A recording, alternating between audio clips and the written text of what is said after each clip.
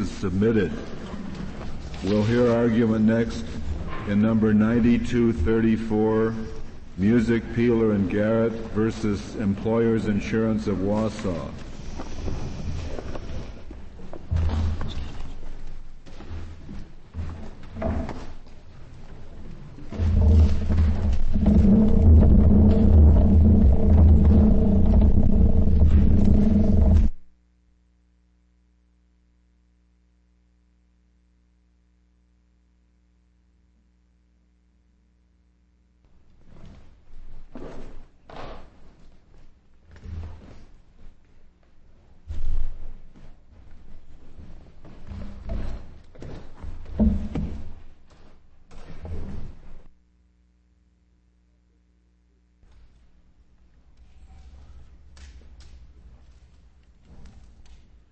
Mr. Byrd, you may proceed.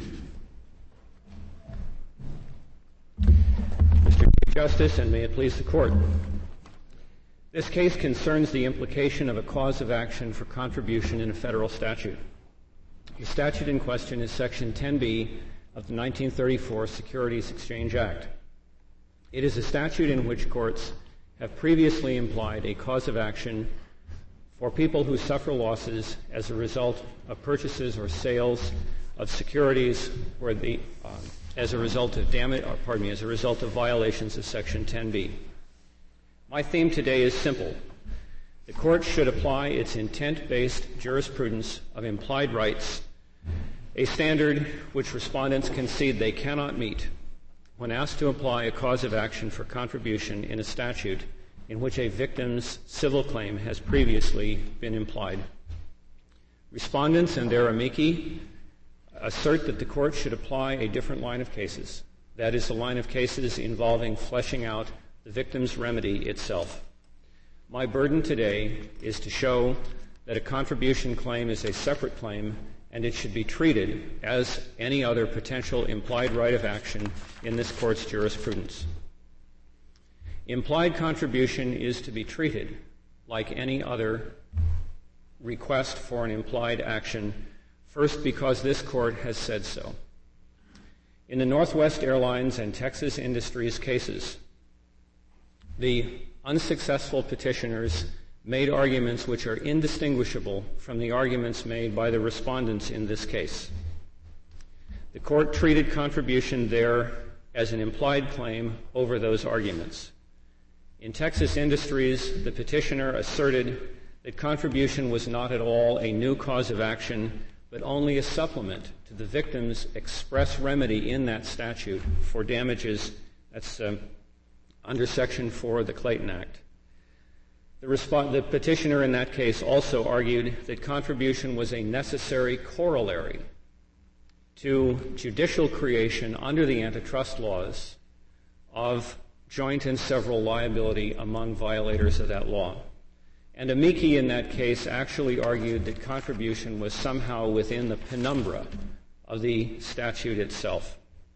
The Court in that case said that in almost any statutory scheme, courts may have to interpret ambiguous or incomplete provisions, but the authority to construe a statute differs fundamentally from the authority to fashion new remedies. The Court also said that the judicial determination that defendants shall be jointly and severally liable does not suggest that courts have the power to order contribution among the defendants. For joint and several liability only assures that the victims whom Congress intended to protect shall have full recovery from some, if not all, of the perpetrators. Were there any lingering doubt that somehow Texas Industries and Northwest Airlines differed from this Court's general jurisprudence of implied rights of action, I would suggest that was put to rest last year in footnote 6 of Franklin versus Gwinnett County Public Schools, where the Court cited all of those cases as a single line and said that its intent-based jurisprudence shall apply to all such cases. Implied contribution is to be treated like any other request for an implied claim. Second, because contribution is a distinct action And I suppose that footnote sort of grandfathered the implied cause of action under 10b. that footnote did not discuss the implied contribution under Section 10b. No, not contribution, just cause of action. The implied cause of action under 10b itself was grandfathered as far back as Banker's life. I think the court has accepted the fact that lower courts have adopted that implied cause of action for victims, and repeatedly in a number of cases the court has fleshed out that victim's remedy, but the court has never addressed the issue whether there shall be implied contribution. Contribution is a separate action because it always involves a different plaintiff, and that different plaintiff is someone whose claim has not been recognized. That different plaintiff is someone who is always a perpetrator of a violation of the statute, always a member of the class that Congress intended to regulate, never a member of the class that Congress intended to protect. Second, contribution very often involves a different defendant, even if contribution is sought in the same action where the victims seek their compensation. Third-party practice permits other parties, other defendants to be brought in by contribution actions. And often, as is the case here, contribution brings to federal court a new suit. Implying contribution truly extends federal jurisprudence to embrace a dispute which Congress has not assigned the federal courts to resolve, and that is a dispute for adjustment of damages among defendants as opposed to a suit for compensation by a victim. Unless Congress tells the federal courts that it wants them to embrace that dispute, to reach out. Did we ever pretend when we created the 10b cause of action that Congress intended that cause of action to exist?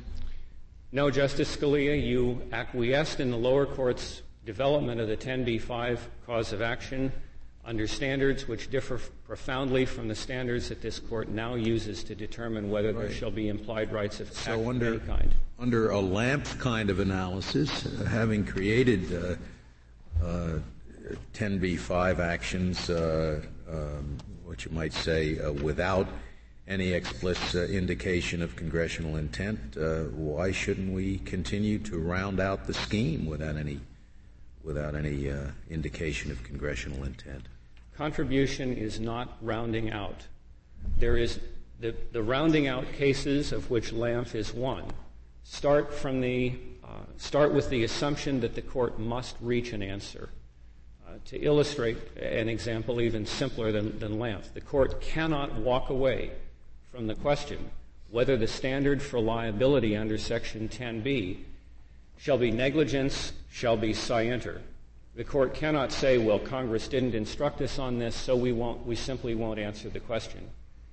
There is absolutely no need in rounding out the victim's cause of action to develop an entirely new jurisprudence of what should be the rights of perpetrators. You think we're just we think we'd just be off base if we tried to divine what Congress's intention might be if it thought about it? I do, Your Honor, very much so. I believe the kind of analysis which exists in the respondent's brief in this case is a kind of analysis in which this court should never indulge in the process of deciding whether to create a cause of action. The question is an attempt, Your Honor put it very succinctly, what would Congress have done if it had known?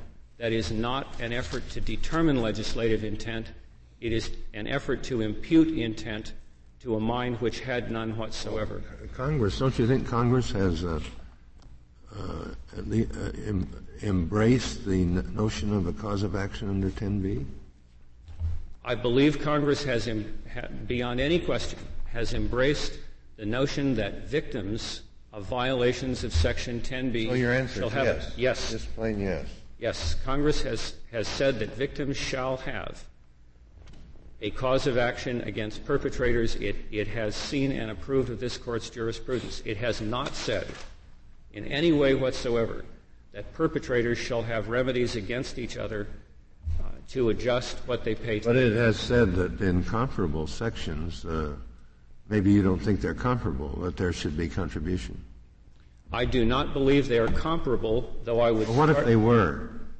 What if 9 and 18, you could say, are sort of fellow travelers with 10B, and the Congress has expressly provided for contribution?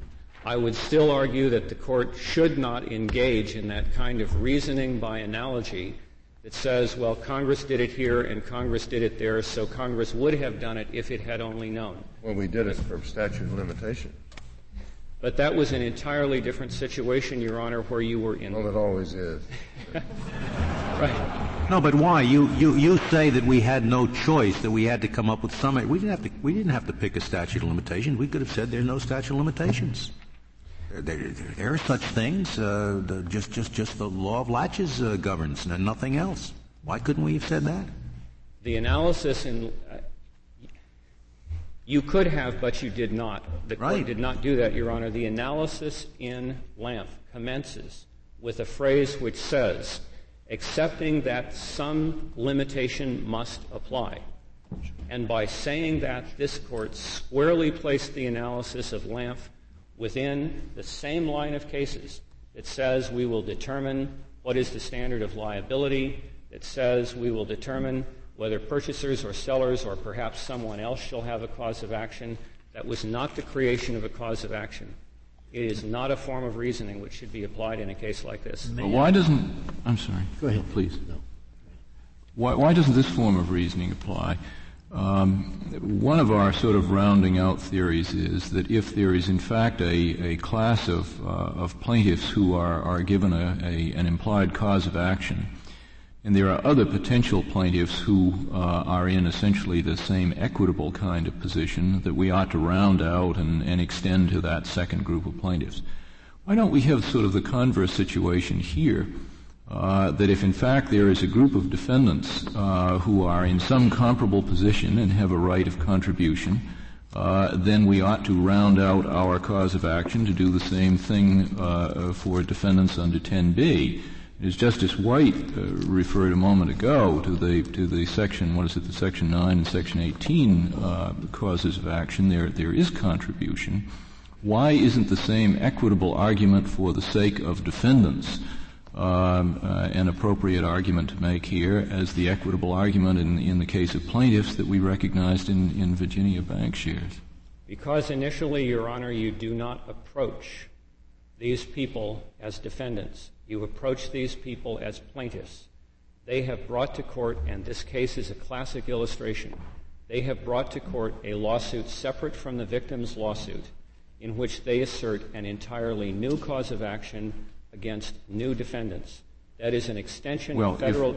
May I just interrupt you and ask this? If we get over the question of whether to call them plaintiffs or whether to call them defendants, do they not have essentially the same equitable argument to make?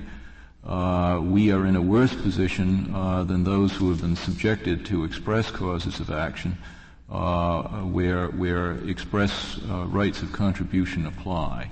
And therefore we ought, as a matter of equity, to be accorded the same right, whether you call us a plaintiff or whether you call us a defendant. Justice Souter, that is an issue of pure policy. They can make that argument. The fundamental question is whether federal courts should entertain an argument of pure policy when what is before them is the question whether Congress authorized the courts to create a cause of action. May I, first of all, you don't really draw a distinction between whether the contribution claim is asserted after judgment or after settlement or before, do you? I do not, no. Justice Stevens. I just wanted to be sure, because then it wouldn't matter whether you call them plaintiff or defendant in that context. But what about the reasoning in the blue chip case where we talked about the acorn growing into a judicial oak and that therefore it's too late to chop the oak down, in effect? Don't we, to a certain extent, have a judicial oak here in that courts of appeals have rather consistently found a right of contribution over the years, and that's sort of what the law, with one exception, is today? Your Honor, you do not. Contribution in federal security in 10b-5 cases at this point is not a judicial oak. What the court is being asked to do here is to plant a new acorn. It's certainly more than an acorn. And there are a lot of cases out there, and there have been for a good many years. It's a hard nut to crack, too. Well, perhaps it's a little sapling, but it certainly does not have the dignity that the 10b-5 cause of action had when it reached this court in Banker's Life, nor does it have even the theoretical underpinnings of that. When this court first met the implied cause of action under Section 10b, it had been recognized by far more courts, including courts of appeal, and it also had an underpinning that that cause of action was implied under whatever theory of jurisdiction for the very people, investors, who were the people to be protected when Congress enacted Section 10b.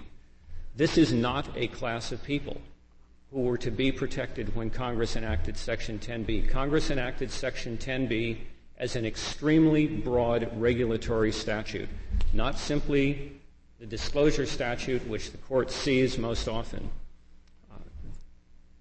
There is no reason to suggest that in attempting to regulate disclosures, markets, and anything else the Securities and Exchange Commission thought was necessary to protect the public and investors, Congress intended to do anything to adjust the rights and liabilities of perpetrators of violations of the section. Implied contribution also is to be treated like any other implied action because abandoning the intent-based jurisprudence in this case is bad judicial policy. If the real intent-based standard is abandoned, federal courts will face countless arguments, like the colloquy we have just had here, suggesting that through some reasoning by analogy or some principle of equity, some party is entitled to assert a cause of action because some other party is entitled to do so. This reasoning by analogy is like looking at legislative history through dark glasses. Two things are true of it. Or at all. But in this case, certainly. First, it's obscure. And second, what one sees depends on the color of the glasses. Because whenever the court begins trying to create causes of action by analogy, the question is, what analogy is valid? The validity of an analogy depends on adopting the same premises that Congress adopted when it enacted the statute. And the sort of reasoning which is being urged on this court today is a kind of reasoning which attempts to create intent in congressional minds which was not there. Were there pendant state law claims in this case? Justice Kennedy, there were. Does state law allow contribution?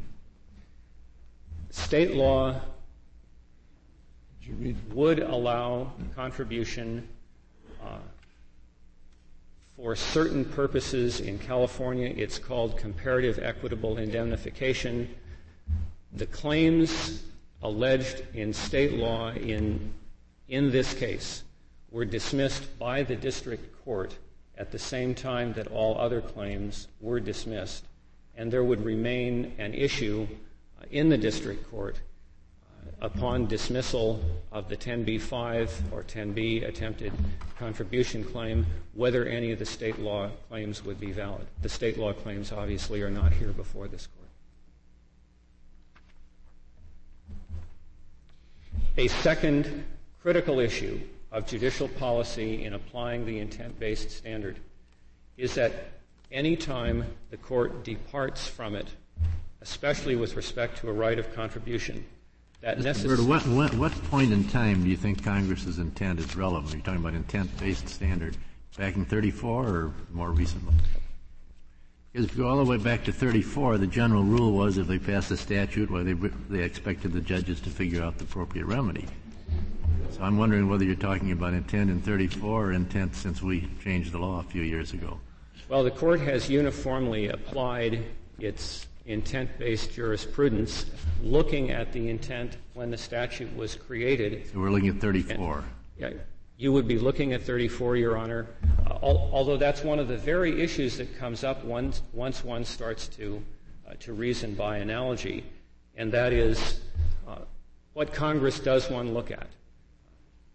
The secondary jurisprudence in this case already includes what's the effect of partial settlement without guidance of Congress, whether contribution, if allowed, would be pro rata or by relative fault.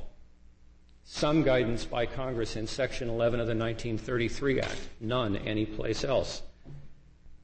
In this very case, if one were to look to Sections 9 and 18 and say, well, Congress might have done the same thing, in any case where there's both a Section 10 claim and a 1933 Section 11 claim, it's possible for the Section 10 contribution analysis utterly to overwhelm the plain language of Section 11, which says that those who were intentional wrongdoers shall not have contribution against those whose violation was recklessness or of some lesser character. And I think, Justice Stevens, although in general one would look at 1934, it is certainly valid in this case to say, once one gets into the analysis of contribution, should we look at Section 20A and see if in Section 20A, which Congress passed in 1988, it had learned something about whether contribution was efficacious or not and explicitly declined to adopt it as part of the Insider Trading Act.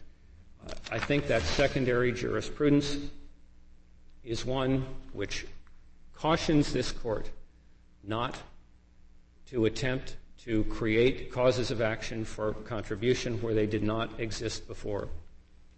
The Court should set a clear and simple principle to apply to requests for implied contribution wherever the Court has previously accepted an implied victim's cause of action. This is not the only case in which a request for implied contribution could come to the Court. It could arrive in the Commodity Exchange Act. It could arise under Title IX. It could arise under the Rehabilitation Act.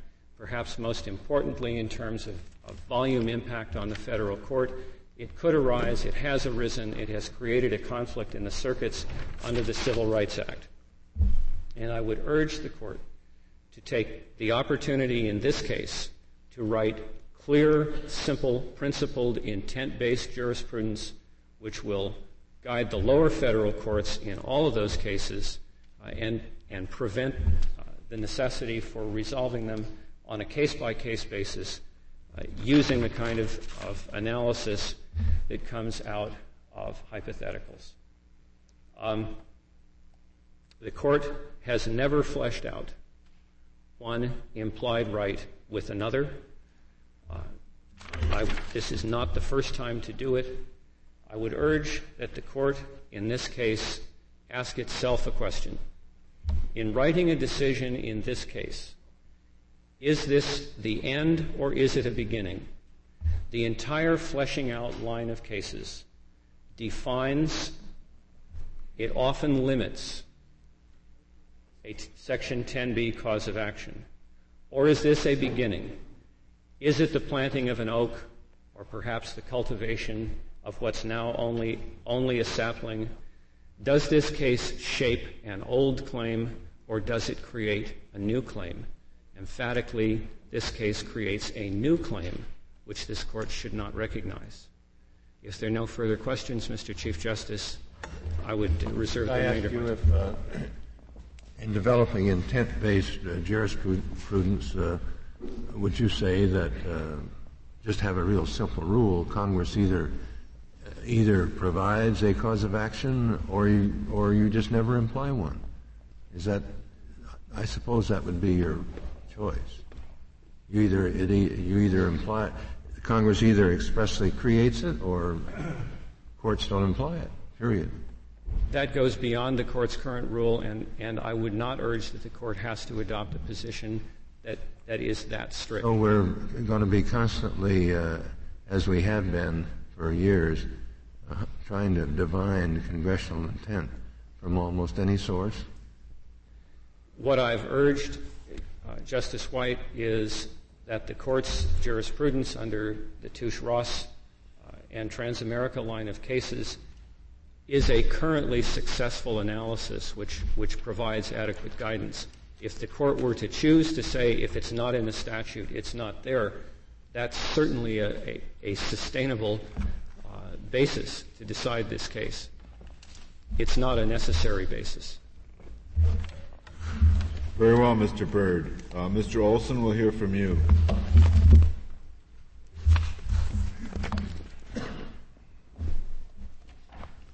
Mr. Chief Justice, and may it please the Court. With the Court's permission, I would like first to place the question presented, in this case in its proper context, and then emphasize 4 points concerning its resolution. The context is that for 22 years, and over the course of 10 decisions, this Court has been engaged in a continuous process of defining the configurations and contours of the 10b implied remedy to make it consistent with the regulatory scheme from which it is derived. This case is simply part of that continuum. The Court must decide how 10b defendants will allocate among themselves the damages for which 10b makes each of them liable. The only question is how that issue will be decided, in favor or against contribution among 10b defendants. Well, is this contribution between defendants or contribution from non-party defendants? It's contribution among the persons who would be liable to the plaintiff under section... So there are people who weren't parties. They are people who may not necessarily have been parties, but people whose liability was established by the conduct that gave rise to the 10b action, or in the comparable Securities Act express remedies, the violation of Section 9, Section 18, Section 11. There are 4 reasons we submit. Well, that's a point to be tried, though, isn't it, or not? Whether indeed their conduct made them liable for this. Yes, it would be, but their liability would be established by the conduct that occurred at the time of the violation of Section 10b. We submit that there are 4 reasons why this Court's jurisprudence and the choice Congress has already made require a decision in favor of contribution over no contribution. The first relates to the means by which the decision should be made. The second is the outcome that method ordains. The third responds to petitioner's central argument, and the fourth concerns the consequences of a decision against contribution. First, the methodology. Petitioner suggests that there's some sort of dichotomy between divining the intent of Congress and filling out the contours of the Section 10b remedy. We submit that the Court has applied a consistent, fundamental jurisprudential principle in defining the 10b remedy. The Court looks to the 73rd Congress, the interrelated 33 Act and 34 Act, to the express statutory remedies that are the analogs of Section 10b, and then decides what Congress would have intended had it considered the issue and what result would conform the 10b implied remedy most faithfully to the statutory regime. This approach, we submit, has 3 very strong and powerful virtues. It respects the separation of powers, leaving the policy-making decision to the policy-making branch. It yields consistent results by consulting with the same oracle on each occasion a 10b-5 issue or 10b issue is presented. And it provides a clear and predictable path for lower courts deciding future 10b cases, as well as guidance for those who must litigate past inventions. If it's such a terrific approach, why have we abandoned it? You have not abandoned 10b. We submit that the court has considered 10b cases over 10 10b cases over the last 22 years, and for all intents and purposes, that precise methodology, visited most recently 2 years ago in Lampf, involved that same process, consulting the statutory framework from which 10b arose, the analog, most comparable provisions of the section comparable to Section 10b, in that case, Section 11, and particularly Section 9 and 18 of the 1934 Act, and that is the methodology that the Court applied. The Court applied a similar and virtually identical methodology to the other 10b cases. So the Court, far from abandoning any approach that the Court has applied in 10b cases, we're asking the Court consistently to do what it has done over and over again and what it did most recently in Lamb. Mr. Olson, though, don't Texas Industries and Northwest Airlines indicate that a contribution action is separate? It's separate from the underlying cause of action, which might move it beyond Lamb. I have several responses to that. That is the central and exclusive core to the petitioner's argument in this case. In the first place, the reference in those two cases to the phrase cause of action was not necessary to the decisions in either of those two cases. What the Court was doing in those two cases, we respectfully submit, and the Court did unanimously, was look to the intention of Congress. In each of those cases, Congress had created an explicit statutory remedy, and in each of those cases, Congress had not included a cause of action or a claim or a remedy for contribution as a part of the explicit cause of action.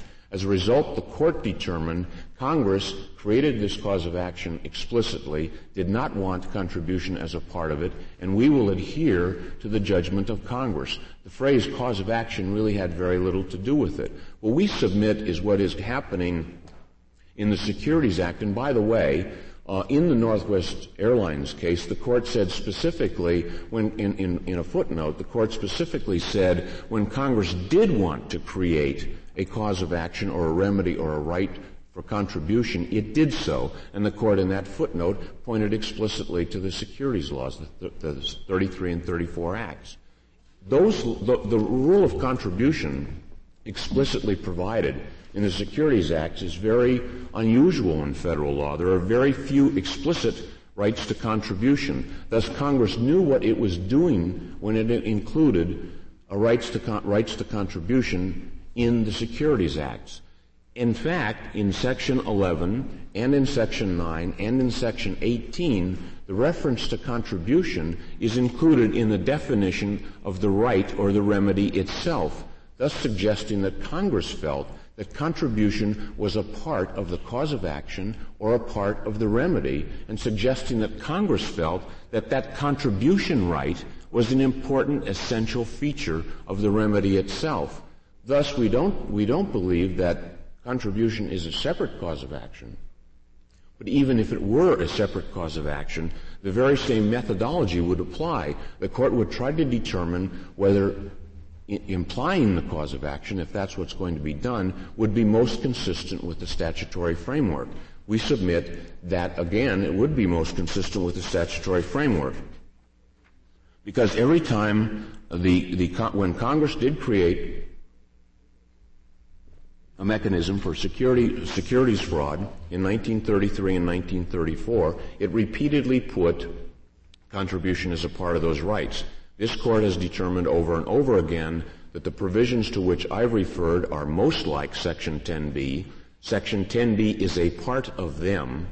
It's a judicial overlay to Section 10b, and the same rules Congress would have wanted to include a right of contribution in a 10b remedy, just as it wanted to include a right of contribution with respect to the Sections 11, 9, and 18 remedy. Probably most telling is the consequences of what might occur if the Court were to hold a non-contribution right in this case. Because Section 10b is an overlay to these explicit Securities Act provisions, the parade of horribles that the plaintiffs refer to about that result allegedly from contribution are going to exist anyway. Petitioners' concern about the complexity in settlements and so forth we submit is going to occur anyway because contribution does exist, it will exist, and it will continue to exist in Section 10b-5 cases because Sections 9, 11, and 18 are also going to be involved in those cases. In fact, what would happen if this court adopted a no contribution rule in Section 10b cases, it would give the plaintiffs a choice to write out of existence the contribution rights that Congress so explicitly intended. In 10b cases or in securities fraud cases, you'd have a choice of the plaintiff to select contribution or no contribution. Because Section 10b overrides everything else, if the plaintiffs chose to select 10b, it could write out the provisions of contribution that exist in Sections 9, 11, and 18. Thus, you would involve, as a result of the judicial creation of Section 10b, involve yourself in a judicial implied repeal of the contribution rights that Congress so explicitly intended. Are those actions exclusive? Do you have to elect between? You don't have to elect, but why can't you just plead them all and ask for contribution as to the former, but not as to 10b? You could do that. A plaintiff could do that, and then you would have what the concern that the plaintiff is worried about, that you would have complexity involved in contribution. You're going to have a further complexity of the court having to resolve contribution and non-contribution in the same case and try to assign the amount of liability that was a result of... That may be true. My only point was that not necessarily a repealer of the contribution, as you indicated. Well, but it could be used by a plaintiff as a repealer to avoid the... Only if he elects. If he elects. But Congress, when it established a mechanism for enforcement through private remedies of securities fraud, clearly wanted contribution to be a part. Contribution ensures that the wrongdoers cannot completely escape. Even if the plaintiffs don't select out the wrongdoers, the defendants may select out the wrongdoers. In addition to that, as this court indicated in Bateman-Eichler, there's affirmative value in the enforcement process to allow the wrongdoers to sue one another. It allows them, the defendants, to bring cases against other potential defendants, to bring to the attention of the law enforcement authorities possible violations of the securities laws.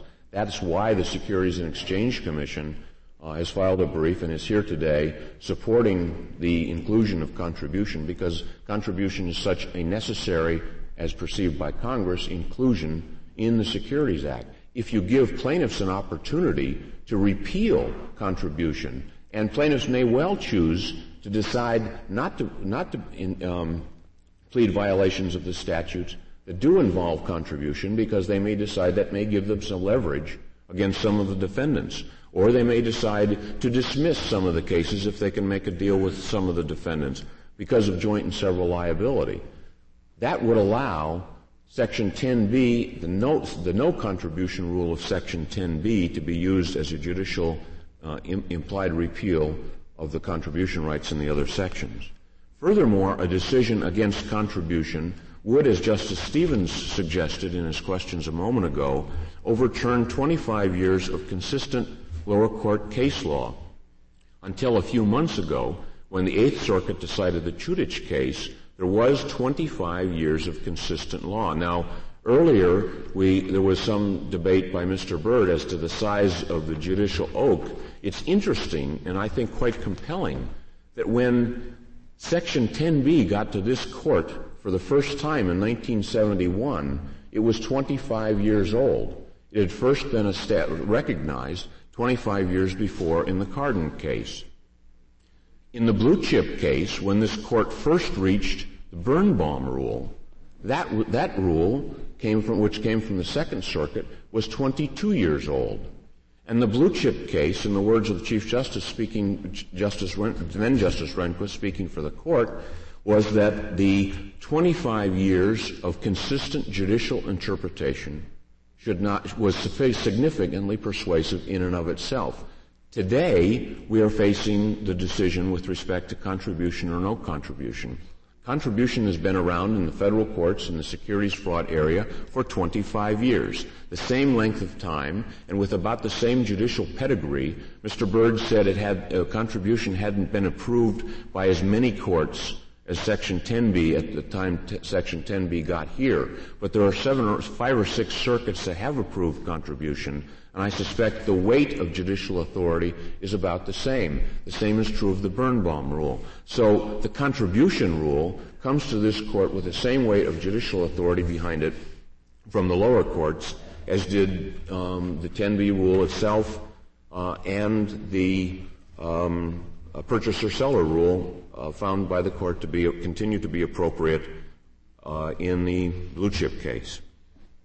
In summary, the choice is an outcome consistent with congressional intent as expressed in Section 10b's closest analogs, with 25 years of judicial interpretation, the SEC's view of the enforcement scheme and how it can best be administered, and the framers' decision as to where policy decisions should be made. The alternative cannot possibly be said to be consistent with congressional intent. In fact, it would repeal congressional decisions, and it would fail to fulfill this court's duty to complete the task it undertook beginning in 1971 to make the Section 10b remedy as close as possible to the instrument Congress would have created and as compatible as possible with the regulatory and enforcement regime Congress did create. To summarize, we are only asking this court to do what the court has consistently done with Section 10b, having created the judicial remedy. What are its configurations and contours going to be, and how can we best make it most closely approximate what Congress would have intended, and how may we make it the closest possible approximation to what will not interfere with the enforcement provisions of the remaining provisions of the Securities Act, and how best to fulfill the purposes of those acts. Thank you. Thank you, Mr. Olson. Mr. Long, we'll hear from you.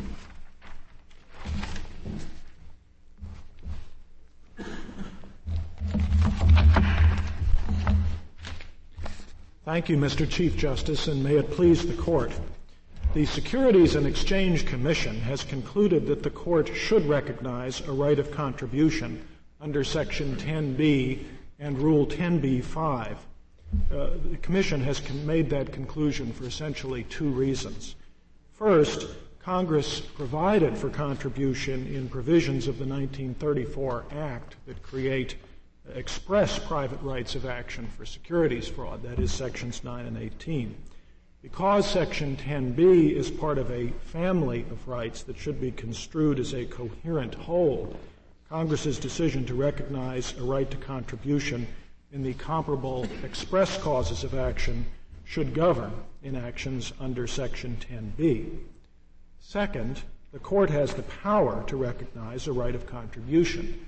The Section 10b right of action is an implied right. Defendants are liable under Section 10b only because courts have said so. In prior cases, this Court has defined the contours of the Section 10b right of action to maintain even-handed administration of the securities laws. The Court can and should exercise that power in this case to recognize a right to contribution. And let me address the second point, the power point, first. Mr. Long, do you think in recent cases we've said that the courts have the power to create causes of action? Well, I think what we have here is, we would agree this is a cause of action, but it's not an independent cause of action. Contribution is entirely derivative of the underlying Section 10b cause of action. The parties are all parties who either were present in the original action or they could have been present if the plaintiff had named them, and the liability is the liability that's established in the original action. So we do not view this as a case in which it's appropriate to apply the Texas Industries or Northwest Airlines type of analysis. That analysis is appropriate where Congress has expressly created a cause of action but has omitted a right of contribution. Well, you might think that if Congress has expressly created the cause of action and we lack the power to create a right of contribution, that a fortiori there wouldn't be such a right if it's only an implied cause of action in the first place? Well, again, the approach the Court has followed is when it has implied the cause of action, it has undertaken the necessary process of defining the contours of that action, of rounding it out. And where the question is whether there should be a right of contribution, we see no essential difference between answering that question and answering the kinds of questions that this Court has answered in many prior cases under Section 10b, whether to recognize a defense, the measure of damages. This is really, we think, just another question in that line. Well, to the extent that it is a new cause of action, it seems to me it's a step beyond questions about whether there should be a statute of limitations or a defense. Now, I would agree with you that it's a step beyond in that sense, but again, I would emphasize this is quite different from implying a freestanding cause of action. And in the situation the Court is presented with here, where Section 10b really sits among some express causes of action that Congress created, where Congress expressly recognized rights of contribution.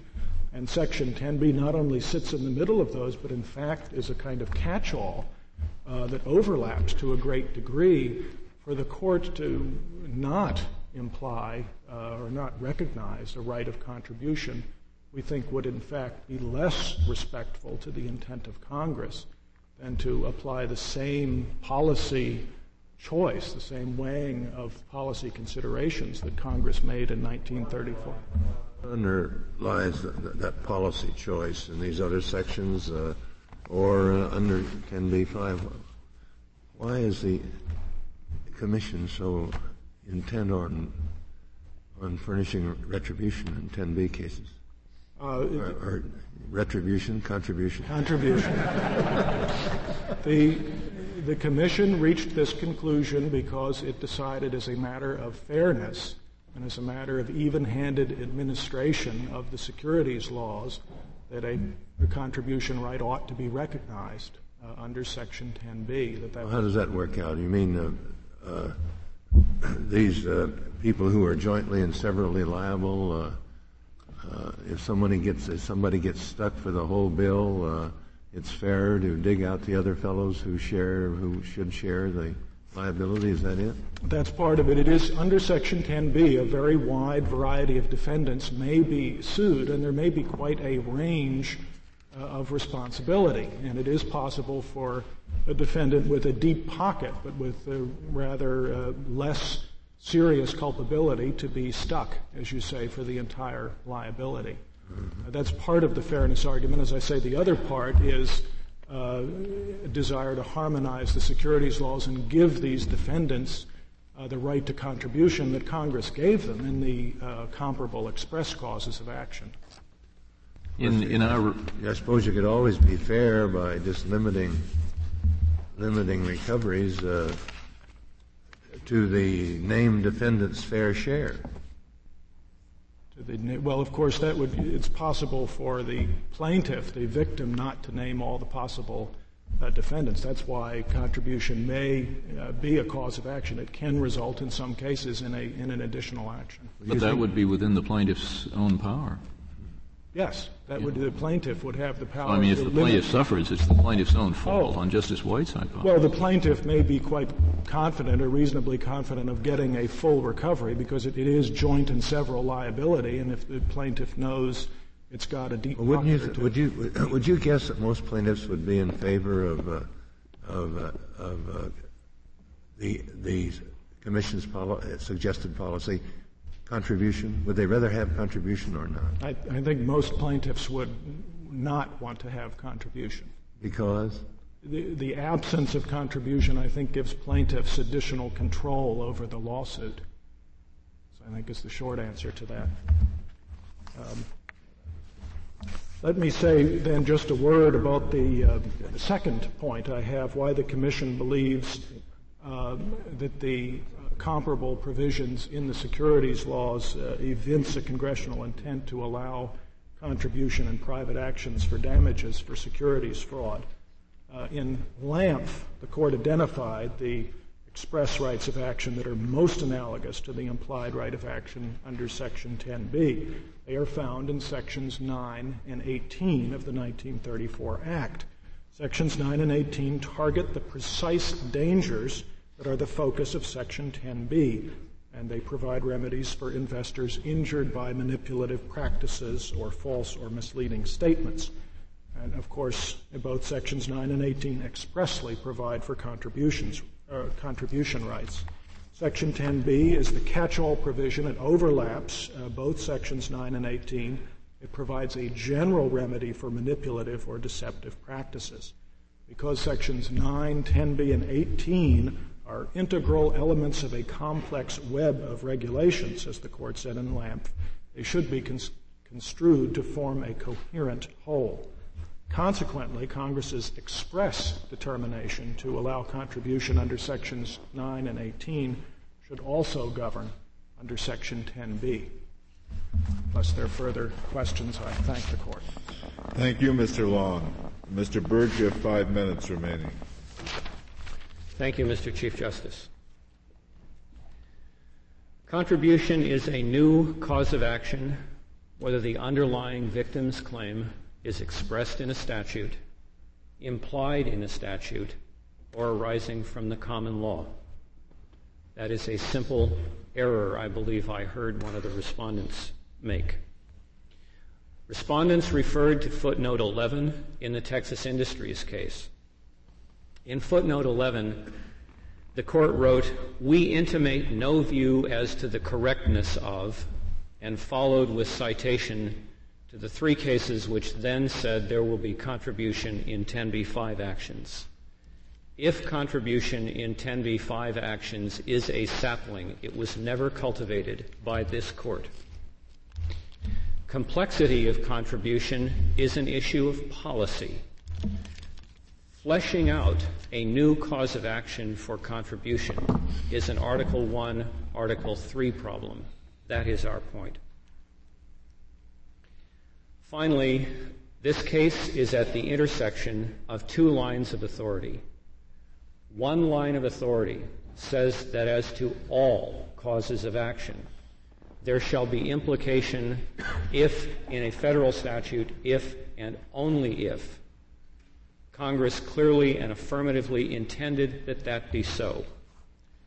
Another line of cases says we have this 10b-5 victims cause of action, we must flesh it out, and because we have no other signpost, we must look to what Congress would have done if Congress had realized there was going to be this cause of action. The question is which of those lines of authority shall govern the cause of action, if any, for contribution under Section 10b-5. The would have done analysis is exactly what got this Court to the Borak cause of action, and it is exactly what this Court rejected in Touche-Ross, in Transamerica Mortgage Advisors, in Texas Industries, and in Northwest Airlines. And it is exactly what this Court should reject here. From this intersection, the Court should say the intent-based jurisprudence applies to all implied causes of action, whether for contribution or for anything else. Thank you. Thank you, Mr. Byrd. The case is submitted. The Honorable Court is now adjourned until tomorrow at 10 o'clock.